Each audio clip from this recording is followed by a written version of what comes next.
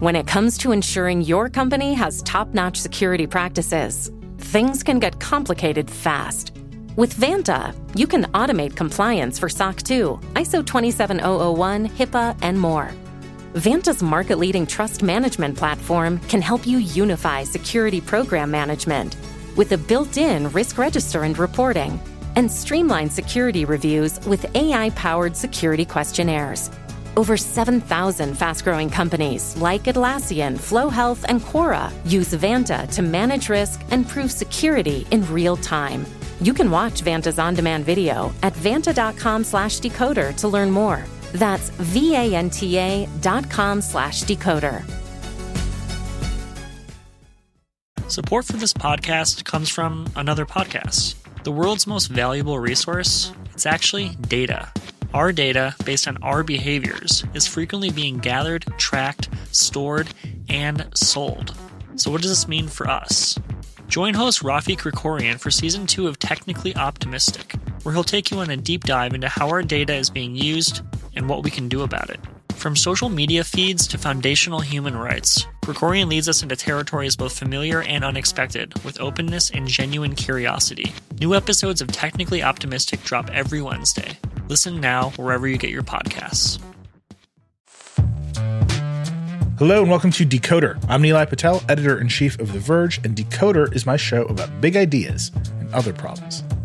Today I'm talking to Ben Smith, the former and founding editor-in-chief of BuzzFeed News, the co-founder and current editor-in-chief of Semaphore, and the author of a great new book called Traffic: Genius, Rivalry, and Delusion in the Billion-Dollar Race to Go Viral, which is all about the rise and fall of the social platform age in media, through the lens of Gawker Media and BuzzFeed, and in particular their founders, Nick Denton and Jonah Peretti.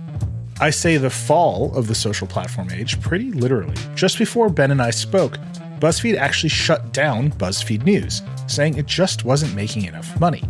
Facebook and the rest of the platforms are all in on vertical video, and the chaos at Twitter means a lot of baseline media industry assumptions are now up for grabs. Ben and I talked about all of this. Where do journalists go to build their brands now? Where does traffic to websites even come from anymore? It's about to be a pretty contentious election cycle.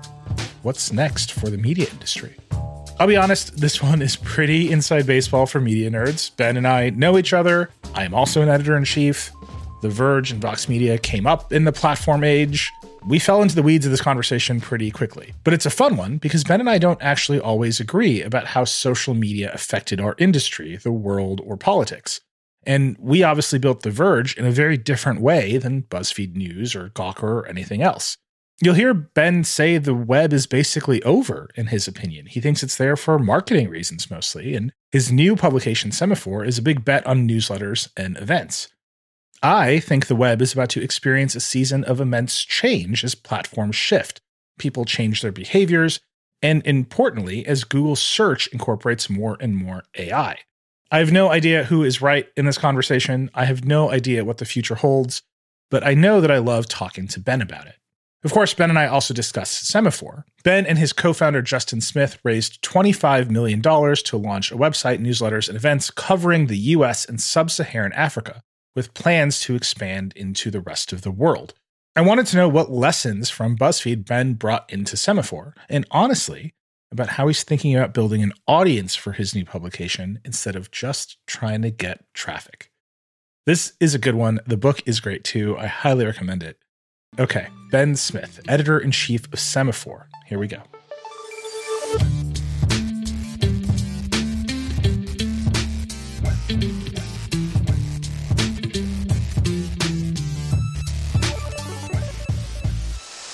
Ben Smith, you are the co-founder of Semaphore, you're the former editor-in-chief at BuzzFeed News, and the author of the new book, Traffic: Genius, Rivalry, and Delusion in the Billion-Dollar Race to Go Viral. That's a great title. Welcome to Decoder. Thank you for having me, Nilay. I'm a longtime listener. I saw you at South by Southwest. We were talking about the book a little bit, and you said this thing to me, which has been ringing in my head ever since. You said it's a book about our childhoods, which is really good. I think we both came up in a particular era of the internet, and it's more apt than ever because we are talking just a few days after BuzzFeed News was shut down. Do you see this as the end of a particular era of the internet? Yeah, I really do. And I think part of the reason I wanted to write the book was it felt, I guess in 2020, 21, like this thing that I'd spent most of my career in was ending. And I think as we're talking, right after the shutdown of BuzzFeed News, which kind of broke my heart, and also after Tucker Carlson getting fired, it does feel like the end of an era of a kind of assault on the gatekeepers, right? This kind of wide open new digital media was a big part of it, but it was a massive social shift. And who knows what's next? But I do think this era that maybe began in the early aughts, or arguably does feel over, and we're moving into some new place. So I'm really curious about that because I would actually break that into two pieces. And the book is actually about this class of media innovators, in particular Jonah Peretti and Nick Denton, who started BuzzFeed and Gawker respectively, in the early aughts, and their ability to see what the internet would do to media and how to harvest attention. But it carries forward, I think, into the 2010s and the teens, where I was just putting my brain back there, where every day was a headline about what millennials would do to the world and how we needed to be ready for the wholesale change of this generation and whether they were going to kill the Olive Garden or whatever they were going to kill next. Do you think there's a direct through line there? Because I see that early period, that the sort of late aughts when I started blogging, is actually pretty different than the 2010s. And I think you're drawing a pretty direct line to connect those things. I mean, there is a direct line. It is called time. But like, no, I agree with you. I think there was this, in the way I thought about the book was that there was sort of this, how whenever you get to like a scene, they tell you like, oh man, you should have been here a couple of years ago. Like that's really when it was good. I started at BuzzFeed in 2012 and had been in New York covering politics and adjacent to kind of Gawker world and copying a lot of what they did, but didn't socially connected to it since 2004. And I kind of think of that period, the first decade of the millennium, as the sort of prehistory of what then, as you say, in the 10s became this huge explosion that we're currently living in the aftermath of. And that explosion, in your estimation, and in the book, is the explosion of the social web, right? That's in particular, that's the thing that you see. Yes. Would you connect the sort of strange implosion of Twitter to that thesis, that it's the end of the era because on top of BuzzFeed News shuttering, this dominant social media platform for journalists is undergoing some kind of cataclysmic change?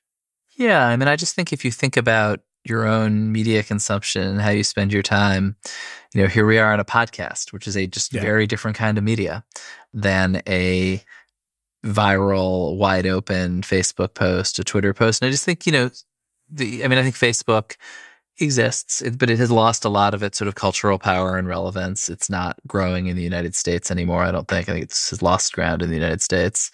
And Twitter appears to be kind of unraveling. Not that these things will totally go away, but it's interesting. So when we at BuzzFeed News, when I started, the thesis in 2012 was that these social platforms were kind of what cable had been in the 80s. They were these new pipes to distribute content, and that there was an opportunity to create a CNN, a MSNBC, a VH1, an ESPN, right, for these new pipes. And that's what we thought we were doing at BuzzFeed.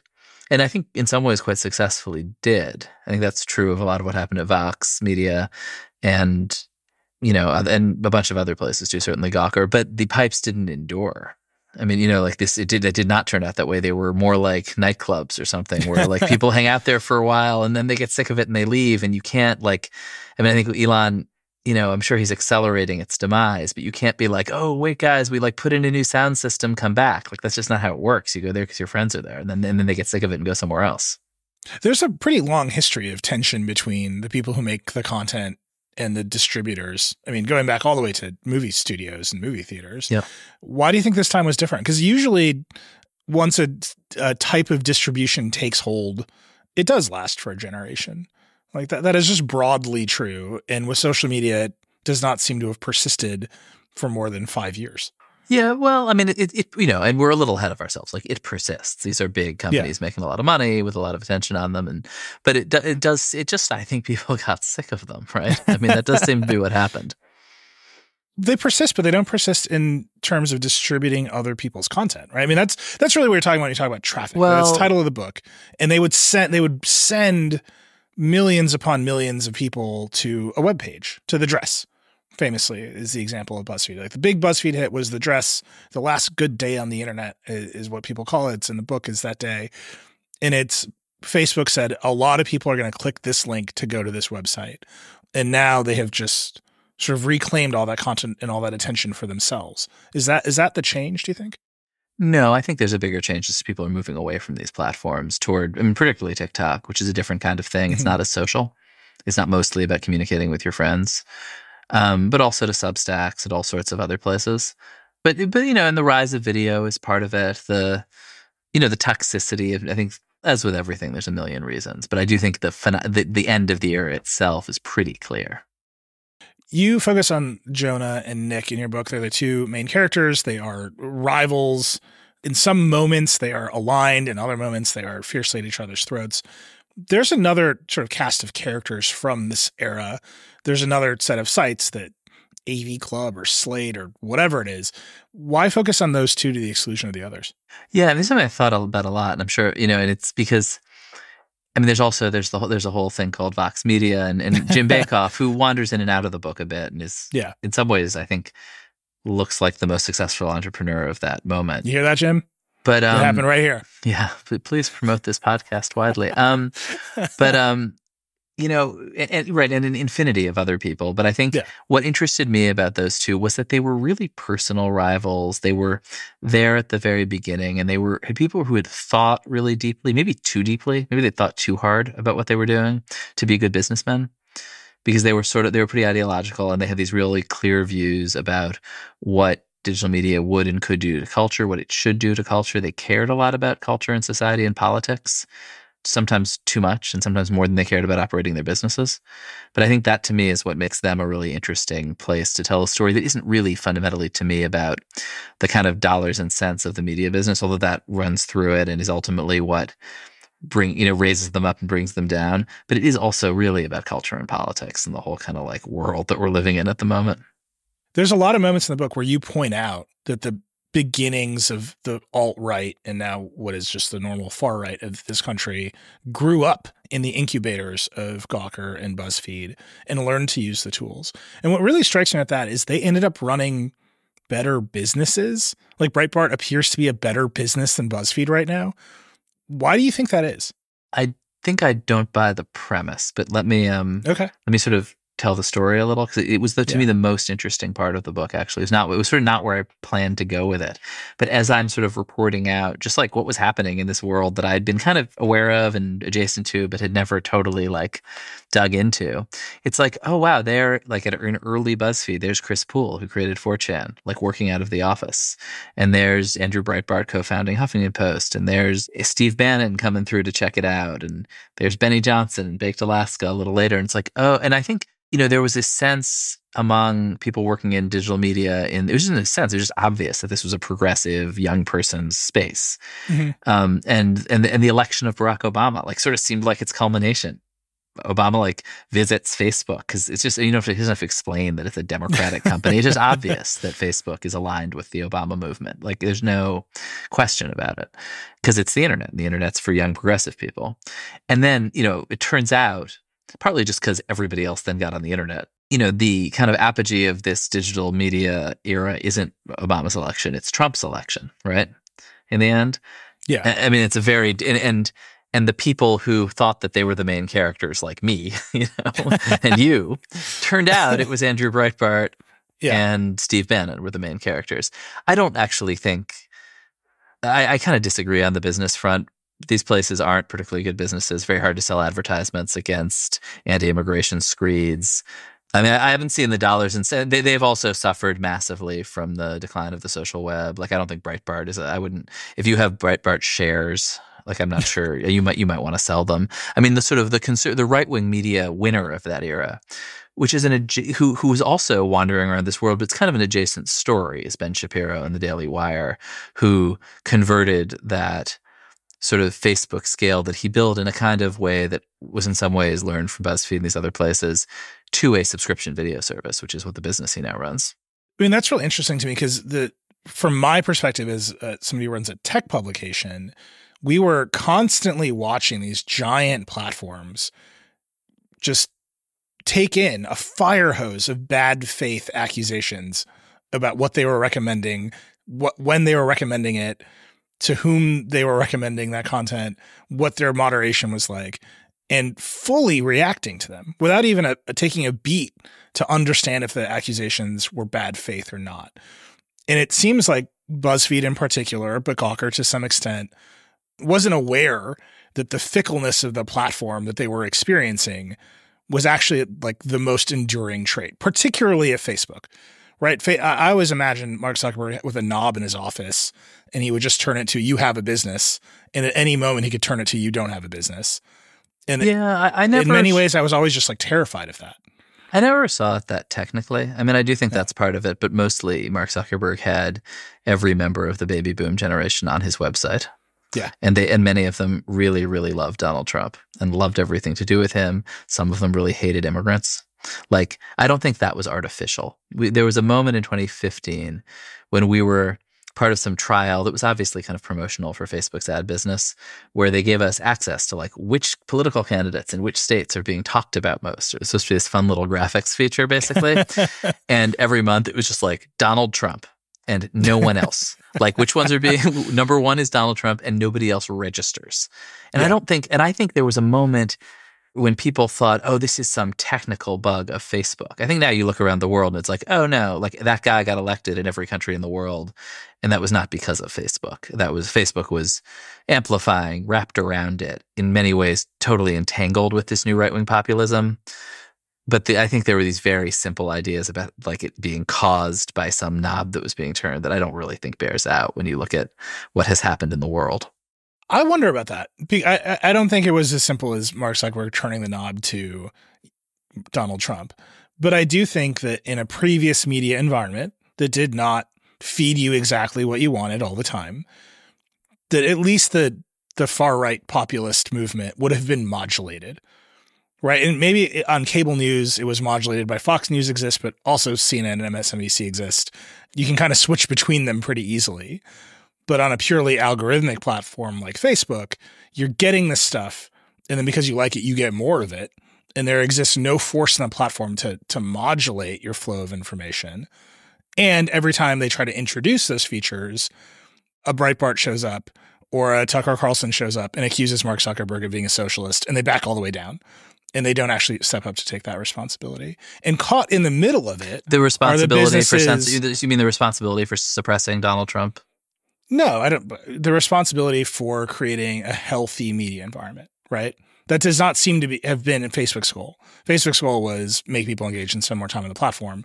And then on the other side of it, you have this set of actors that you describe in the book that were obsessed with traffic, right? And you were actually the modulating force at BuzzFeed because you're on BuzzFeed News. There's an anecdote in the book where I think it's Steve Bannon says, "Why didn't you go all in for Bernie Sanders? He's where the traffic is." And you're like, "But I'm a newsman. Like, that's not my job." Yeah. And then there's a set of actors that doesn't give a shit. And they're like, just more Trump stuff. That'll get the traffic. And at no point is there an adult who inserts their judgment into the mix. And every time a platform tries to do that, the firestorm of bad faith allegations shows up and they stop. See, I don't totally agree with you. Like, I think that you're calling people you disagree with bad faith. And I think and some of them are in bad faith and some of them are right wing. The post and I don't really get why you think they don't believe what they say. Like, some do, some don't. And so, and I think I think there was, and I do think Facebook was manipulated by people who were lying to them, and they were also just manipulated by ideologues, right? Like, but I guess I don't totally buy the premise. I also just think you look at right now, a world where Donald Trump is dominating the polling in the Republican primary, having been banned from Facebook, thrown off Twitter. And we are sort of running an experiment where Donald Trump is not on social media. Do people still like Donald Trump? Yeah, Republican voters love Donald Trump. They like what he stands for. They like his message. They like his style of presentation. That was not fundamentally a technical feature of social media. That's true. I'm not saying but I think that's I'm not sure I would have been so confident in saying that 5 years ago. Like, I do think you look at the world now in which these right-wing populist movements, have won some national elections, have lost some, but are proving pretty enduring. And I think it's hard to say that was, I mean, I just think, whatever, history always has a million causes. It's hard to untangle this stuff. But I just, anyway, we don't have to argue about it. No, I mean, but I do think those guys channeled and inherited this energy of social media and took advantage both of like technical features of Twitter and Facebook and pushed these often, in their hearts, not pro-Trump people running the platforms to like back off. But they also then just actually appealed to lots of Americans who were on the platforms. The post that's on my mind as we have this conversation is it's not in the book, but it's a very famous Gawker Media post from Gizmodo. Facebook is suppressing conservative news. And it was about like one box on the right rail of desktop Facebook of trending topics and some emails where they were like, this is too shitty. Like put some nice stuff in here. And that blew up into a news cycle where Facebook took humans out of the loop.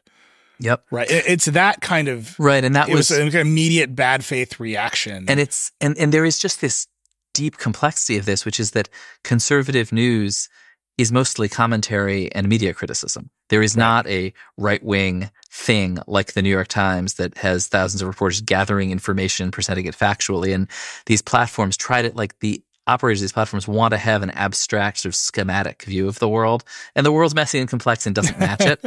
And I think that's a great example of something where like, were these operators of platforms disdainful of people on the right and their politics? Like, sure, yes. But did this change? You're right. Did this thing unveiled, Earth by the Gizmodo post, have any impact on the world? No. And actually, when you look back, this to me also is sort of maddening. You look back at the history of the media coverage of social media, and this is partly because they were such black boxes. They were so deliberately untransparent. Like conservative anxiety about the platforms being biased against them, which may or may not have been true in other places, gets totally channeled into this one set of claims that is actually nonsense. And I would say progressive anxiety and democratic anxiety about Donald Trump having been stolen the election through Facebook gets channeled into the Cambridge Analytica story, which is nonsense also. Yeah. Wait, explain to people why you think Cambridge Analytica is nonsense. Cambridge Analytica was this scammy company that went around telling people it could use psychographic profiling on Facebook to manipulate voters into voting for them, and then did not do that. There was a very detailed, extensive British government report that looked into it and found that this was not true. They did access data they shouldn't have accessed. Facebook did leak out all sorts of personal information it shouldn't have leaked out, but these particular guys did not then use it to help Donald Trump get elected. And it was widely believed that they did. So the scandal there was the Facebook leaking data. The thing that made the scandal resonate was, did this get Donald Trump elected? The reason people cared was Donald Trump, yeah. We have to take a quick break. We'll be right back.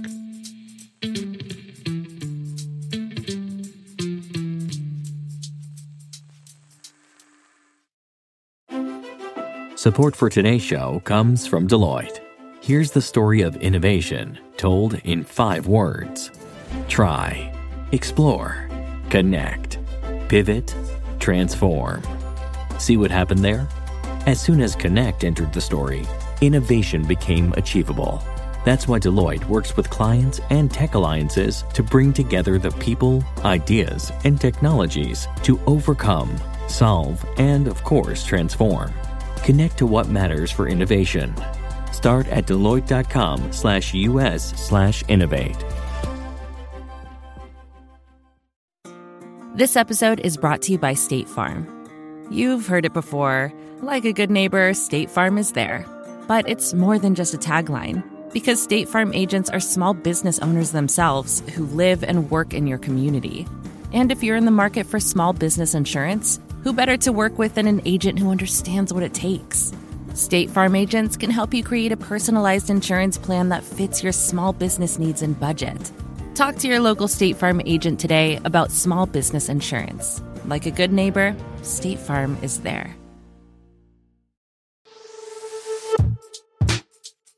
We're back with Ben Smith. We were just talking about Facebook's Cambridge Analytica scandal.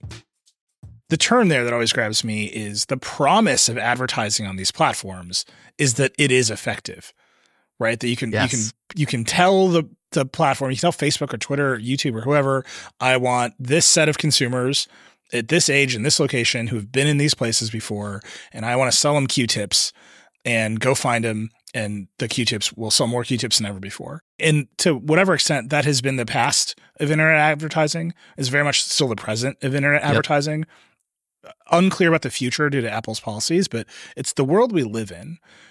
I don't know if that promise is held true. I don't know if that advertising is effective. I don't know if people like it. But what strikes me is that when you write about BuzzFeed and Gawker, companies that were built to harvest attention, they did not build those systems, right? BuzzFeed in particular built this like branded content apparatus that seemed to cut against the entire idea of the future of advertising that the platforms themselves saw. Where do you think that disconnect came from? Well, I mean, there were different, I think there were a series of different mistakes and problems. I mean, one was that, Gawker, I think, when they, in 2003, they launched this like kind of pioneering weird little display advertising product that barely worked, and they charged $9 CPMs.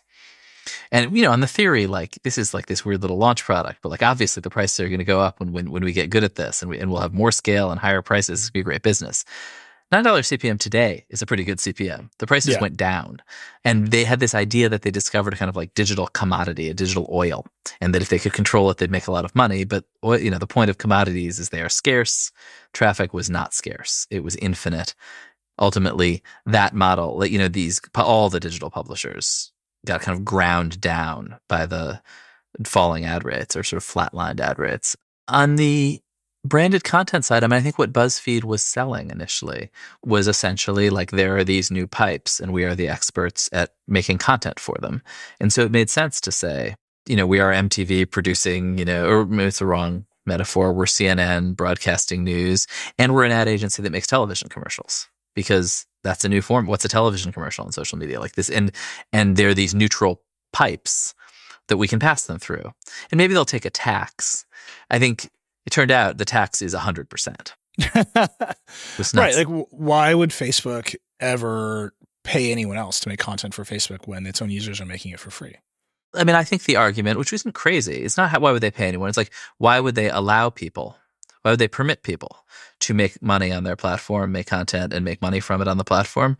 Well, because they want to continue to be around because there's quality content, and not be dominated by low-quality garbage while people migrate over to Netflix, which is, in fact, what happened. Like, I think Facebook made a mistake. I think if they had created something where the quality steadily went up, and they managed to do it, they tried at times. They tried commissioning shows. They weren't good at it.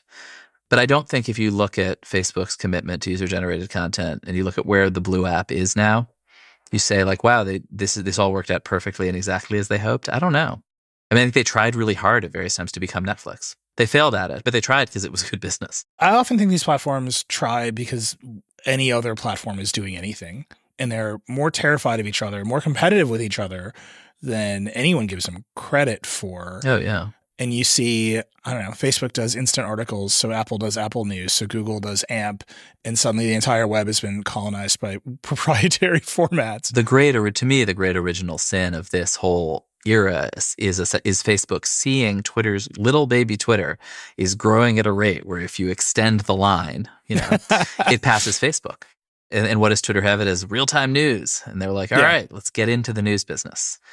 And Facebook's move to suddenly just like turn that knob toward links to outside websites like ours, to traffic, was actually driven, it turns out, internally by a feeling of competition with Twitter. And and they probably did it. They probably overdid it, don't you think? I feel like if anyone had just like come around to publishers and said, does Twitter drive any traffic to you? They would have quickly realized the answer is no. And it has never been yes. And I think that's actually one of the more interesting things that's happening with Twitter today is most publishers have wanted their reporters off of Twitter for some time because it's distracting and chaotic and all kinds of bad incentives. And then the platform kind of dying is like, well, we lost nothing. People weren't even clicking on the links. They were reacting to the headlines or whatever anyone else was sharing, and then our reporters were getting harassed. But the journalists, a lot of journalists got a lot of clout, right? Like there was value there was a ton of value to individual journalists, which to me, actually, I would argue ultimately does accrue to their employers. A lot of employers would not agree with that, obviously. Yeah, I think the default answer to every question in media in the platform era was Twitter, actually. It was not Facebook. It was not Google search, which I do want to talk about a little bit. But the default answer to every problem has been Twitter, right? Where is the candidate going to release? cultural problems? Like, why do we hate each other? Well, why are our conversations incomprehensible to anyone who is not on Twitter? My daughter turned 5 the other day, and to a group of screaming children at her birthday party, I said a Twitter joke. And I was like, what is wrong with my brain? It's bad. But I mean, like, literally the nuts and bolts of making the news, the answers to all the questions were Twitter. Where do the candidates release the statements? Where do the reporters keep their public notebook? If the site is down, where do we publish news? The answer has been Twitter. Witnesses to a news event tell you what they're saying. Yeah. I think the reason that we all picked Twitter is because it was the most real time, even though we accrued the least value in return from it. Whereas over-indexing on Facebook was a very corporate thing to do. Over-indexing on search is a very corporate thing to do because the accountants can see, well, if we invest in this platform, we will get this many clicks back, and those clicks are worth it to us. Whereas investing in Twitter has always been an emotional thing to do or a long-term thing to do because there's an immediate feedback mechanism from other people, even if the business model hasn't been there. And Twitter is where brands get built. And branding in media is important too. What do you think happens when the default answer isn't Twitter anymore? It's just a more complicated world. Like, we're just obviously already in a more splintered, more complicated world where I think, again, I don't think these are technical changes. I think people got sick of the notion that you participate in this crazy giant space where everyone is screaming at the top of their lungs about what they think and yelling at you. For some shocking reason, we got tired of that and wanted to go to smaller, more private spaces where they mostly talk to like-minded people, which is how, for the previous, several millennia of human history, people had mostly communicated. When the answer isn't Twitter anymore, where do you think media brands get built? I mean, it's a lot of different places, but ultimately it's going to be much more, and this is, I think widely agreed, in kind of one-to-one connections with people, whether through email, at events. I think the web, social media, Twitter are still good places to like say, hey, this is what we're doing. Hello. Which is essentially marketing, by the way. And it's, I mean, this is one of the, to me, it's sort of galling, but I remember watching how the way the studios use social media, the Hollywood studios, and they always just viewed it as like it was in the marketing department. And it was just some random little marketing spend for them or whatever. And they never took it seriously. And I always found that kind of annoying as someone for whom, no, this is our distribution. Like, it's not marketing. But in the end, I think what's left of the social platforms for news brands is marketing. In fact, we advertise on Twitter. I want to ask you about the Semaphore Twitter ads. We'll come to Semaphore in a minute and how you're building that organization. But I just want to stay focused on BuzzFeed News and Gawker for one more minute here. Yeah. BuzzFeed was really built to be a distributed brand, right? It was built for every article to travel all on its lonesome throughout the various pipes of social media, paid or not, and convey a sense of generational taste, a sense of knowingness about the internet, to basically be like you said, like a CNN or an MTV for a new generation. That unbundling of the brand was the innovation, right? We're going to start with social media distribution at the core of the business. It also appears to have been BuzzFeed News' undoing because you can't ship your business model for news across the internet that way. The news department is not going to make branded content. Was there ever a turn inside of BuzzFeed where people said, whoa, we got to back this up. We got to build a direct audience to our homepage. We got to put an app on people's phones, whatever it is. Yes. To avoid the dependency on the social platforms. Yeah, we were totally aware of the dependency. I mean, I'm sure if you look at investor decks from the beginning, I mean, it was there, but it's hard to sort of play away from your strength. And the scale and the audience were so huge there. And, we built a pretty sizable email newsletter. We launched and folded an app, quite good app Stacey Marie Ishmael built. All of the things you mentioned. We launched a new homepage and invested in trying to get people there, but it was hard to draw people to homepages in the kind of mid 2010s. But hard to, while you're simultaneously just riding the tide, to attempt to swim against it. Should have tried harder. It turned out that the scale at which BuzzFeed News was operating, which we did amazing work, and an enormous amount of ultimately kind of venture capital went to really, I think, good independent journalism that I'm really proud of. But I think what Karolina Wacławiak, the editor-in-chief, at the end was trying to do was to run a much smaller organization that was very commercially sensitive and trying to make money. And she was really making progress there, and they kind of ran out of time. Right, because the stock price is very low and the investors are pretty mad, right? Yeah, for just normal commercial reasons. Do you ever have a sense of who the BuzzFeed audience was? One of the things that really jumped out at me as I read the book is Gawker is obsessed with traffic, but Gawker to this day is a brand that transcends its own current form. Like, I hear people talk about old Gawker all the time. And it's because I work in the media, and like every now and again someone will wistfully say, I wish Gawker was still around to this story. Yeah. And usually what they mean is, I wish someone was like a lot meaner than I'm being right now, or had license to be meaner than I'm being right now. But the brand endured. It stood for something. They knew who their audience was. They played directly to that audience, and they still managed to get traffic. BuzzFeed was a lot more diffuse in my view. It was more diffuse, and there were elements of it that sort of pulled away from having a single audience, right? Like there was a kind of content that was, things you knew if you grew up Persian in New Jersey. Yeah. That would get like 600,000 views because 600,000 people grew up Persian, New Jersey. Samir, who wrote it, like totally nailed that experience, and people loved it. But you're right, that sort of cuts against that. But actually, we did know who our audience was. I mean, it was, the core audience was women in their, depending when you'd ask, 20s, 30s, millennial women, college educated, big cities. Like that's the sort of core, not big, cities. Like that's sort of the, and many, many other people, because at scale, BuzzFeed was sort of reaching everyone. But that was the core of it. I think actually, at our best, a lot of the hard journalism also really served and was sort of like thinking about that demographic. Like our first really huge investigation that I'm still really proud of was about women in Oklahoma whose horrible stories, partners had situations where their romantic partner had killed their child. The partner pled guilty. The woman pled innocent. The partner would get 2 years and the woman would get 30.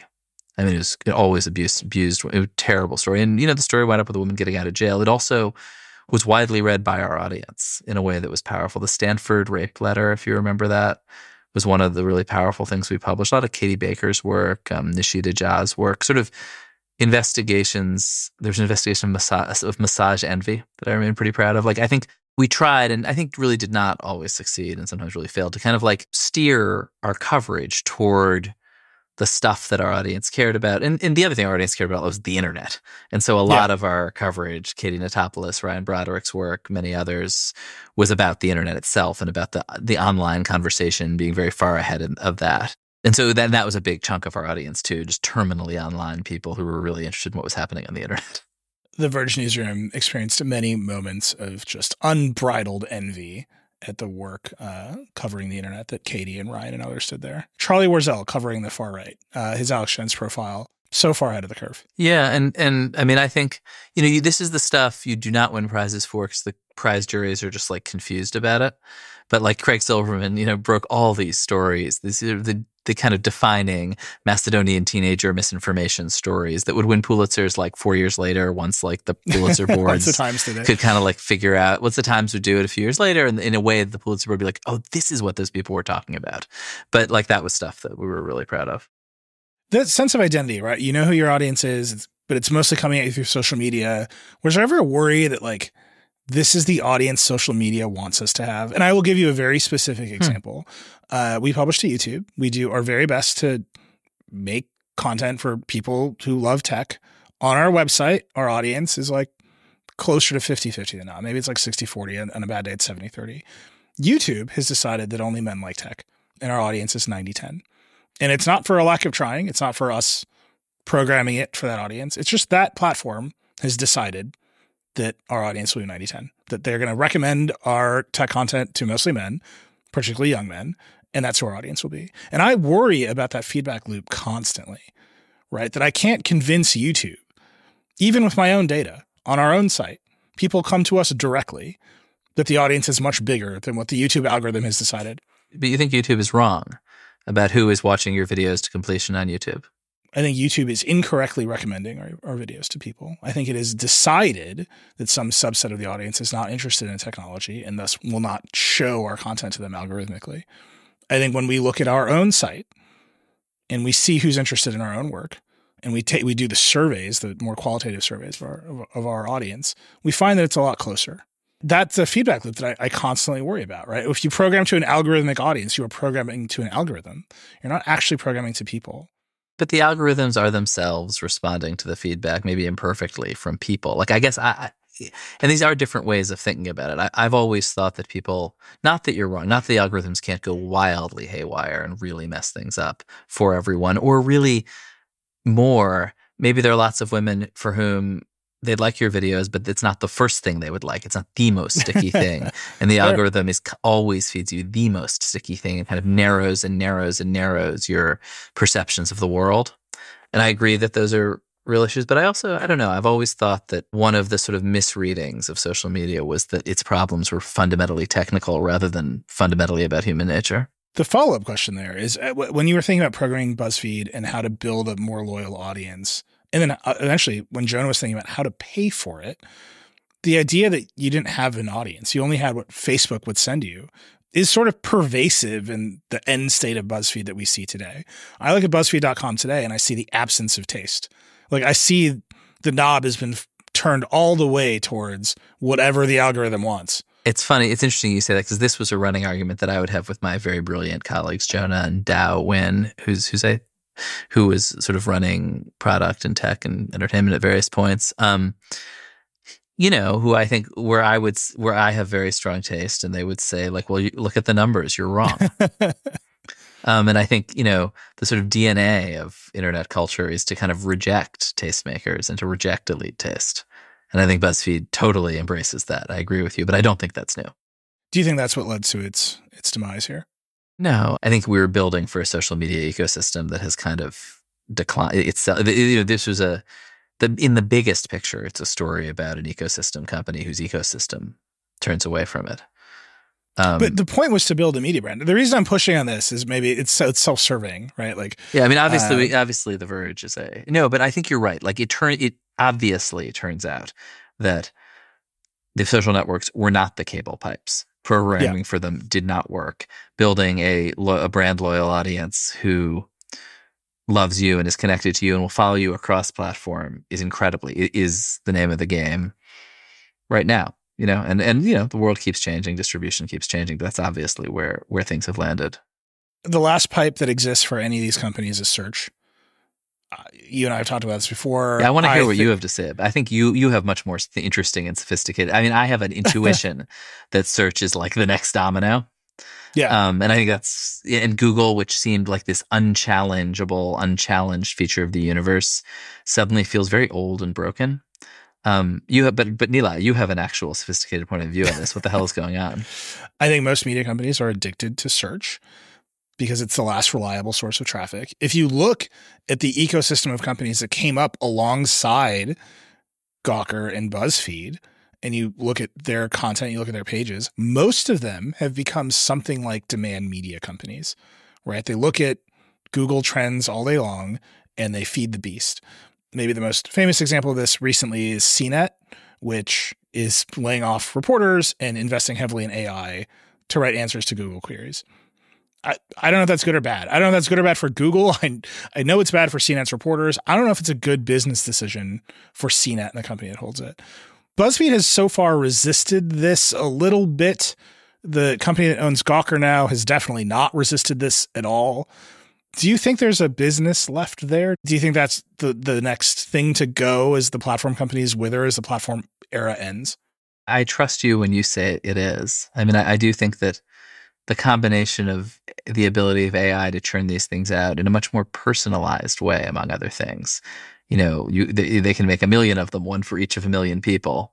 Yeah. And I want to separate sort of original. I mean, there are a lot of folks doing, quite good, hard work, getting paid not that much, cranking out several posts a day that sort of present expertise about a thing, but it's hard to have expertise in all those things. And so those are not the most thoughtful, well-written posts. And Wikipedia, I would say, is usually better than your average kind of SEO farm content. We have to take one more quick break. We'll be right back.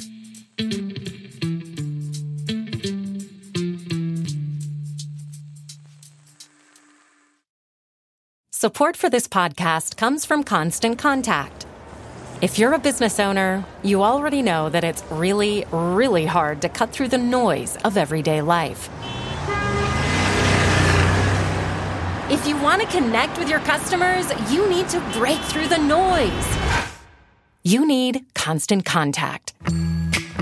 Constant Contact is a marketing platform that makes it easy to reach new audiences, grow your customer list, and connect over email, text, social media, and more. Whether you're a marketing guru or just learning the ropes, Constant Contact offers writing assistance tools and automation features that make it simple to say the right thing at the right time. So get going and start growing your business today with a free trial at ConstantContact.com. Just go to ConstantContact.com right now. Constant Contact, helping the small stand tall. ConstantContact.com. Wow, that guy means business. Just an amazing player. No, not him, the sports photographer behind him. What? He has a business bank account with QuickBooks Money where he earns 5% annual percentage yield, so he's scoring big on and off the field. You might even say he's the MVB. MVP? The most valuable business. Making your money work harder. That's how you business differently. Intuit QuickBooks. Banking services provided by Green Dot Bank. Member FDIC. Only funds and envelopes earn APY. APY can change at any time. We're back with Ben Smith. We've been talking about Ben's new book, Traffic, but he's also the co-founder and editor-in-chief of a news organization called Semaphore. Well, this brings me to Semaphore. So you're building Semaphore now. It's a new media company. You started with Justin Smith, ex-Bloomberg. You've hired a bunch of fancy reporters. You're sending out news. So fancy. If you only saw the office I was sitting in upstairs from an Italian restaurant on Mulberry Street. I mean, you're going to romanticize that to the nth degree when you write the next book about the Semaphore era. Don't play me for 1 minute. The Mulberry Street office above the Italian restaurant, if all goes well, will become legendary. But you've put a bunch of money in at the top, right? You've hired great people. What's the plan? How are you going to get traffic? It's not the social platforms. It doesn't seem like it's going to be search. Email is the most important platform for us, for sure. And events are a huge part of our business and of how we see ourselves, both creating interesting moments to go out into the world and connecting with people. I mean, it's a totally different world than the one that we were living in 10 years ago. It's a much more expensive world, right? Like every newsletter subscriber, you got to go pay to market and find. Your cost of customer acquisition must be high. Well, we certainly do marketing to reach people, but also you break a big story. I mean, journalism is better than paid marketing. Big scoops are better, are the best way to find people. We've had a great week in that regard with all this Tucker Carlson coverage. I mean, I actually find it pretty satisfying, but it is a different moment. How is these are the Decoder questions now. Welcome. You made a pretty huge decision at BuzzFeed News to publish the Steele dossier. You talk about this extensively in the book. This leads into the classic Decoder question. You've had all these experiences. You've made some monumental decisions. You're now at Semaphore. How do you make decisions? What's your framework? I guess I think of journalism much more as a trade than as a sort of abstract theoretical framework. And each situation, the dossier is a great example, is so different. Like in the big abstract, like should people see a document that's being talked about? Like, I don't know. By whom exactly? Well, 2 presidents of the United States. Okay. And then also see each situation is so distinct. And I think I make a lot of distinct decisions on instinct. But I hope I've had a lot of experience that informs that. It's great to actually ask a journalist this question. I ask a CEO that question every week, and I get a different 10,000 word response. And you're like, it's my gut. And that's great because honestly, that's how I do it too. You're the co-founder of the place. You're also the editor-in-chief. Yes. How is Semaphore structured beyond that? Internally. I mean, I run the newsroom and Justin runs the business side. And that, I mean, it's a pretty traditional structure. And actually, one of the things I think I learned about myself at BuzzFeed is that I'm not a commercial business. I'm not a business operator. I'm a journalist. I know my limits. How many people are on either side there? Somewhere in the ballpark of 30 on each side, maybe 35 journalists, 25 commercial. And then on the journalism side, how's that all structured? We're built primarily around verticals, each built around a journalist or two, mostly one. And I do think part of our thesis that is different, but I think has to do with how the world is organized. It's just that people are more likely to connect to an individual journalist than they are to a brand. And so we're certainly, we're able to hire, to my mind, the best Wall Street reporter from the Wall Street Journal, brilliant tech reporter from the Washington Post, great political journalists, and, try to put them out into the world to some degree and have people connect with them. I always thought the BuzzFeed newsroom was for all the great reporting and the insight and sort of being ahead of the curve on what to cover, it did have a pretty traditional kind of hierarchy there. Yeah. Right. It looked more like a newspaper than anything. And that was because there was a bunch of venture money pumped into it, and you got to spend all that money. You're going to borrow an existing structure, but you've lived through that now. Is that still the same structure you're trying to grow into? This thing about reporters being bigger than the brand seems very key. I mean, I do think that, you know, the words like influencer and personal brand like make a lot of journalists throw up in their mouths. You know, like it's not our jargon. But and it also, you know, if you look at, for instance, television news, where that really is the structure, it can create really toxic cultures, star systems. That said, I do think that readers are feeling very connected to individuals in this moment, partly because it's so hard to know who to trust and what to trust. And these faceless institutions no longer look like monoliths. You can just see that they're just a bunch of idiots like everybody else. And so you kind of want to know which idiot is your idiot. And so, I mean, I think my deal with the reporters that I'm hiring is, you know, is that we're going to try to give you the best of both worlds. Like this is the deal with the audience too. Like, you know who's writing the story, and the journalist is putting their reporting out into the world. They're putting their opinion on the reporting out in the world in a very transparent way. Here, you know, that's sort of how our stories are structured. Here's the news. Here's what I think about it. Here's somebody who disagrees with me. But good reporters want a great editor. They want great colleagues. They want a great newsroom. And I think there's a reason. There are people breaking news on Substack, but it's not really what Substack is for. Like, it's pretty hard to be out there on Substack, like getting scoops, and you don't see a lot of that. And so I think for a kind of hard news reporter who can break news and can kind of help you understand what it means too, we're trying to build the sort of ideal best of both worlds for them and for audiences, for an audience who wants them. I do think the other thing that I'm very focused on is that in this moment of like feeling just so overwhelmed, that there's a real opportunity to curate and distill and aggregate in a way that has kind of gone out of fashion. This was actually something very popular back in the day. And so like our morning newsletter Flagship, which is run by Prashant Rao and Tom Chivers and the team out of London, you know, is I think like a very high order version of that. Do you think about those formats as being old or new? It's all, I mean, I remember when somebody told me that we'd invented the list. I was like, I think maybe the 10 Commandments was the first one, but there's probably one before that. I mean, we're not doing genetic engineering here.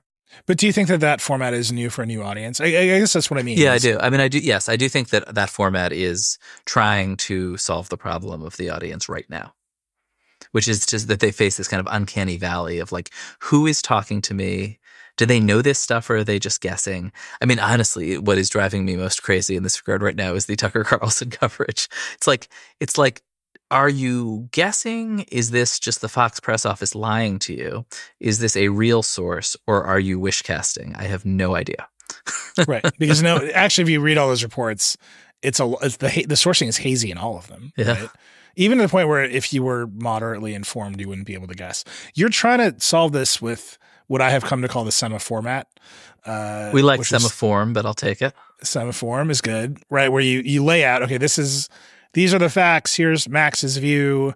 Max Tanney, I read the most. Here's the view from the reporter. Here's the other side. Just editor to editor. Sometimes I look at this format, I'm like, this format is actively fighting against the story. You've launched it. You've been in it for a minute. Have you thought about evolving it? Are you committed to it? What's happening there? We're evolving it all the time and sort of tweaking it and improving it and adding sections because, as you say, you don't want to have the format fight the story.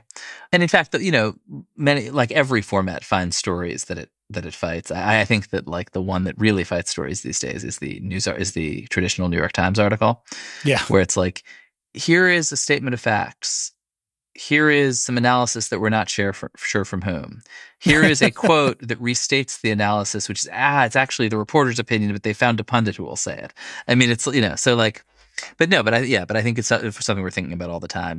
We have found people really like the format and really like what the format is doing in terms of saying like, here, this is the factual part, but this is a sophisticated reporter who's been on this beat for a long time. They are in fact an expert. They don't need to quote an expert, although they can. And like, I'm interested in what they think of all this stuff they gathered. But they should know the difference between facts and opinions. And I think that spirit, it really like is imbuing everything we do, and exactly the way it expresses, I'm sure will keep evolving. The deal you're saying you're making with reporters, which is like you get the best of the newsroom, but you're going to be a brand unto yourself.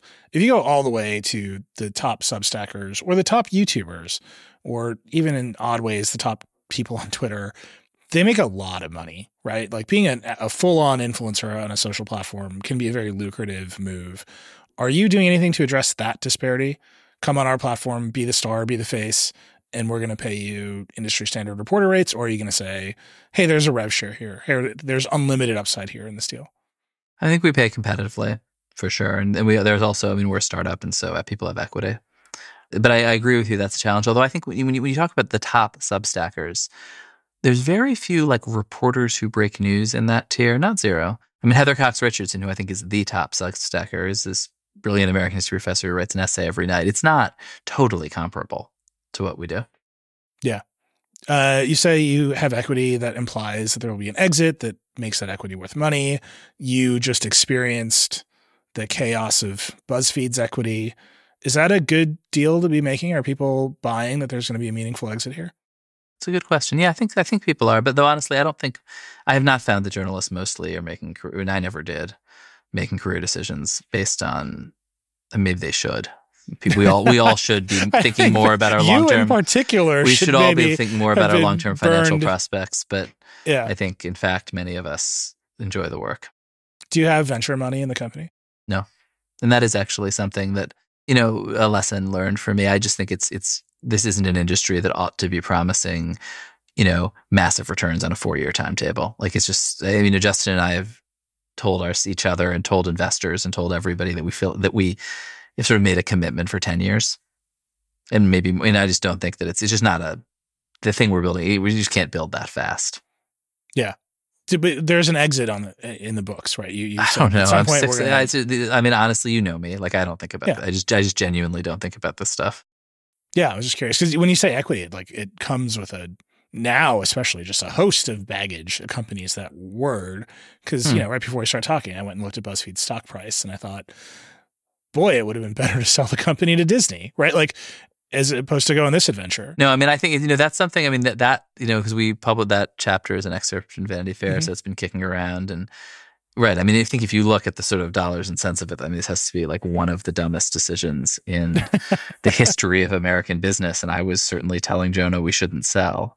And if you're thinking about shareholder value, if you're thinking about any normal thing, it was an idiotic decision in retrospect not to sell. I think, it was a moment when people like Jonah were looking at Mark Zuckerberg's refusal of Yahoo's money, which looked like the most brilliant decision of that era, and we're looking at all these arrows pointing up and to the right. I think, I think any business person who looks at any of these companies now thinks, oh, well, they obviously should have sold. I myself personally, remain, because I'm an idiot, ambivalent about it because we'd been doing it for a year and a half. We were doing all this exciting stuff. We felt like we were just really getting our stride and getting traction. Then did a lot of independent journalism that I'm really proud of. I was there for another 6 years, and other people after me. And I think the core mission at Disney would have been helping ABC News and Disney modernize and get onto the internet, like a totally appropriate and worthy project. But I would have been terrible at it and hated it. When you think about Semaphore, when you were launching it, when you were pitching it, a lot of the focus was on how global it would be, right? That there's this ill-served audience of young, sophisticated people around the world, and they don't have a news source that they can trust. How are you making money on them? Are you selling them subscriptions? Are you putting ads in front of them? So right now, advertising and events are how we're making money. And I actually I think we didn't explain this perfectly when we launched. And we are in this situation where we have this very long-term ambition to be global, but we're also experienced people who have some experience with biting off more than we can chew in the past and don't want to do that again. At least I have that experience. And so we launched in 2 places, in the US and in sub-Saharan Africa. And I think if you look at our Africa coverage, which by the way, you probably won't if you aren't really interested in Africa / live in one of, in particularly Nigeria, Kenya, South Africa, that's who it's for. You'll see we're really trying to produce something that is not for everybody in the world. And I think our version of globalizing is to build a platform where you have great high quality journalism for a number of different places. We don't imagine that that's all the same place. I think there are really interesting, valuable dynamics in being good about reflecting how different the views are from these different places in the journalism and not trying to resolve the differences, but sort of exposing them. And the first place we did that at launch was this Sub-Saharan African regional edition that Yinka Adegoke is editing. But yeah, that's our theory of it.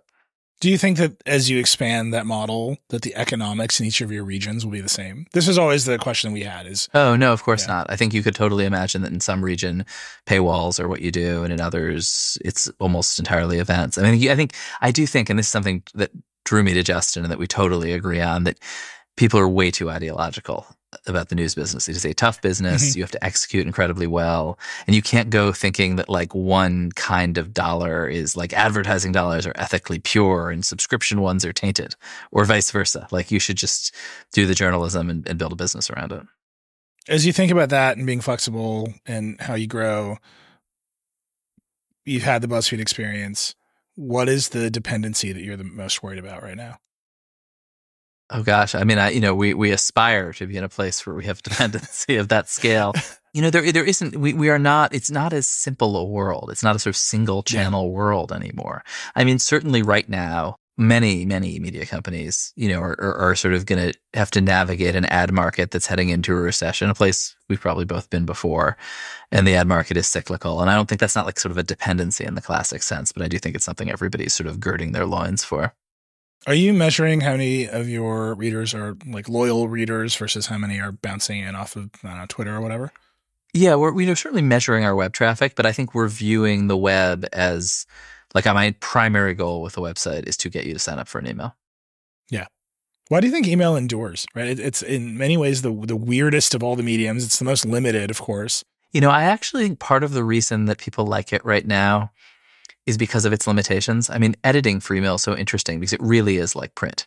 There are design limits, there are word limits, there are font limits that drive me nuts. But it does force you to swing. I don't think print is exactly going to come back in some sort of bespoke places maybe, but print values, which is to say like hierarchy, concision, aggregation, like these things that went out of fashion, I think are things now that people are like, no, please do tell me the most important thing first. Do you think that's generational? Do you think that's the millennial audience is now grown up and they got some money and they've experienced this weird unbundled atomic news and they're like, can someone just do the work for me? I think it's more like culture changes and reacts against the last thing. And I don't like really buy these profound cleavages between generations. Like younger people sometimes are a different place in their life and want different things from older people. But I think the sort of subset of obsessed news consumers maybe aren't that different from each other. We got to wrap up here. We're entering a very strange news cycle with this election. It's going to be two very old people running for president. That seems very clear to me. There's a line in the book, right? I think it's Jonah pitches you to come run BuzzFeed News, or he's thinking about doing it. And the claim is that great news organizations are made in presidential election cycles. So BuzzFeed News is rush shot to this. I will tell you that I was the managing editor of Vox.com, and we kicked that thing off to go hit the next one. It was real. It was very real for us. 7-4 is a new news organization. It's coming up on a presidential election cycle. The media industry, as we know it, I mean, that's what this whole conversation has been about, right? The end of the social platform era is here. God only knows what role Twitter will play in this election. Tucker Carlson has been fired. Don Lemon has been fired. The CEO of NBC Universal has been fired. What does this cycle look like for you? So, I mean, certainly, we're going to cover the hell out of the presidential campaign, and Dave Weigel and Shelby Telkat and Benji Sarlin and others are very, very focused on it. And I think media is always very much part of presidential politics. And so I do think our identity and everybody's identity will be shaped around it to a degree. I actually do think that this is a more American presidential politics. It's not 2016. It's 2012. It's more 2012. I mean, I think many reasonable people will be panicked about Donald Trump and very, very focused on him. I don't think we're in a moment of sort of all-consuming interest in politics, whether you like that or not. I mean, I fundamentally think citizens of healthy countries do not wake up every morning and think about politics. Like it's a sign of a real social disaster that when everyone is obsessed. Yes. This was an Ezra Klein thesis that I always found very compelling as well. Yeah. Yeah. I mean, and it is interesting. Like the dramas you mentioned have been, and the biggest stories of the last 6 months have not been about politics, sort of to my surprise. It's been Silicon Valley Bank. It's been SBF. It's been Tucker. It's been media. It's been AI. And I think the presidential campaign will, like the way I'm thinking about coverage a little bit is, it's actually going to maybe be most interesting when it crosses into those spaces. Because I think watching Donald Trump and Joe Biden kind of trudge toward confrontation sort of inexorably is not is tough to watch. One thing that really struck me in the last cycle was Donald Trump and Joe Biden both had the same position on Section 230, which is that it should be repealed, which is just a blunt instrument, right? They're just saying a thing no one actually thinks. Right. But they're like, we'll just wield this weapon until Facebook adjusts its moderation to our favor, or we'll threaten them with an existential risk. I mean, that's all they were doing, and that's why you end up in the same position. At least that makes sense, right? They're like, all right, Joe Biden or Donald Trump, how would you like to wield leverage over Mark Zuckerberg? Say this incantation and you will have this leverage. I think they get it. They're political operators. I have no idea how they're going to think about AI, right? Like there's not a mechanism in there that makes the same kind of sense. Let me slightly argue with your last point, which I always thought it was, as sort of somebody who came from politics, I always thought it was insane and ludicrous that tech journalists and techies thought it was inappropriate that the government regulate a business. And that it was like some kind of evil coercive threat when a politician said, you shouldn't do this. Like, no, that's politics. And also it's going to be super partisan, insane politics. And that's the world every other business has navigated through all of history in every country. And there was this weird idea that like, no, like Facebook shouldn't have to face pressure from politicians. Anyway, put that aside. Well, there's an important reason that the pressure looked the way it did, right? Because everything else is blocked by the First Amendment. Yeah, no, I agree with you. The 230 is this quirky, specific thing. No, I mean, I think there, I do think that like the sort of notion that, these guys in Washington are too dumb to get AI or whatever is sort of overstated. There's lots of smart people thinking about policy. I do think like the partisan polarization in the United States makes it very, very hard to pass anything. And so I'm sort of pessimistic that Washington will do much unless there is some high-profile disaster, probably involving teenagers. Chatting through this, you have just a very pragmatic view about all of these things. You're a realist. I think you've gotten some scars that make you less prone to hyperbole than others. But I look at what's happening to Fox News and to CNN to some extent. I look at the future of the cable industry writ large and where Gen Z attention is going. And I say, the center of American politics has been cable news for at least my lifetime. Incredible. I thought it would have been gone by now, and it's still here. And BuzzFeed it's still News here. Does it have a life? It's interesting. I mean, I guess my view on this has also evolved and gotten more complicated. I mean, one of the reasons that cable news remains so important is because it generates all this money, which it pays to political actors like Tucker Carlson. Like if you could pay Tucker Carlson $20 million a year, then you would be more relevant politically, right? I mean, it's circular, but it's. I got to start. But these sort of slowly decaying business models. The president of a cable network told me a little while ago that he believed that he was okay because his network was melting in the shade. It's like it's pretty good. Yeah, how much longer are we going to have to put up with cable news? I don't know. I hate to say this, but I wonder if it didn't actually survive. Maybe the last decade of the internet was the true existential threat to that kind of media, which is to say sort of theatrical, polarizing, live television. And that now as streaming looks more and more like TV and the transition to streaming just is sort of turning us back to television, essentially, those channels won't just sort of make the leap. I always thought that if you view cable news through a very different lens, you just sort of have very long podcasts that are designed to be cut up for Twitter. And that's this podcast. Yeah. Right? Like that's what we're making. And like the realization that that's what they're making actually makes you see it differently. Mm-hmm. Yes. And as it's they all go about towards the clips. It's all about your viral confrontation with Chris Best. Classic cable news moment. So let me ask you about that. Not about Chris Best, but the thesis of Substack and all the others is that we'll have subscription media. We need a new kind of media that's better than the partisan warfare that the social platforms have enabled. And I hear this all the time. You are a new media entrepreneur. This is exactly the sort of pitch that you could be making to raise money, gain customers, right? Like you're going to be smarter if you read Semaphore because we're outside of the noise and we're going to send you a print quality email every couple days. I look at Fox News and I'm like, well, that's a subscription product. At the end of the day, Yes. people pay a lot of money to get Fox News in their home, and they love it. They love it the most.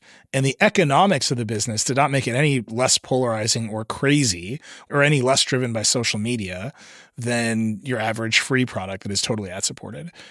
Do you think that recognition exists anywhere inside of Fox News, that they're as driven by the whims of social media as BuzzFeed once was? I don't think self-awareness is really their specialty over there. But I do think, again, it's like, I mean, one of the interesting things about Fox is, they did try to launch a subscription streaming service called Fox Nation that bombed. And I think it's, both their strength is that they have all these people who have cable packages. And by the way, are in their 60s, 70s, and 80s. Like the audiences of these cable networks are really quite old, and Fox is the oldest.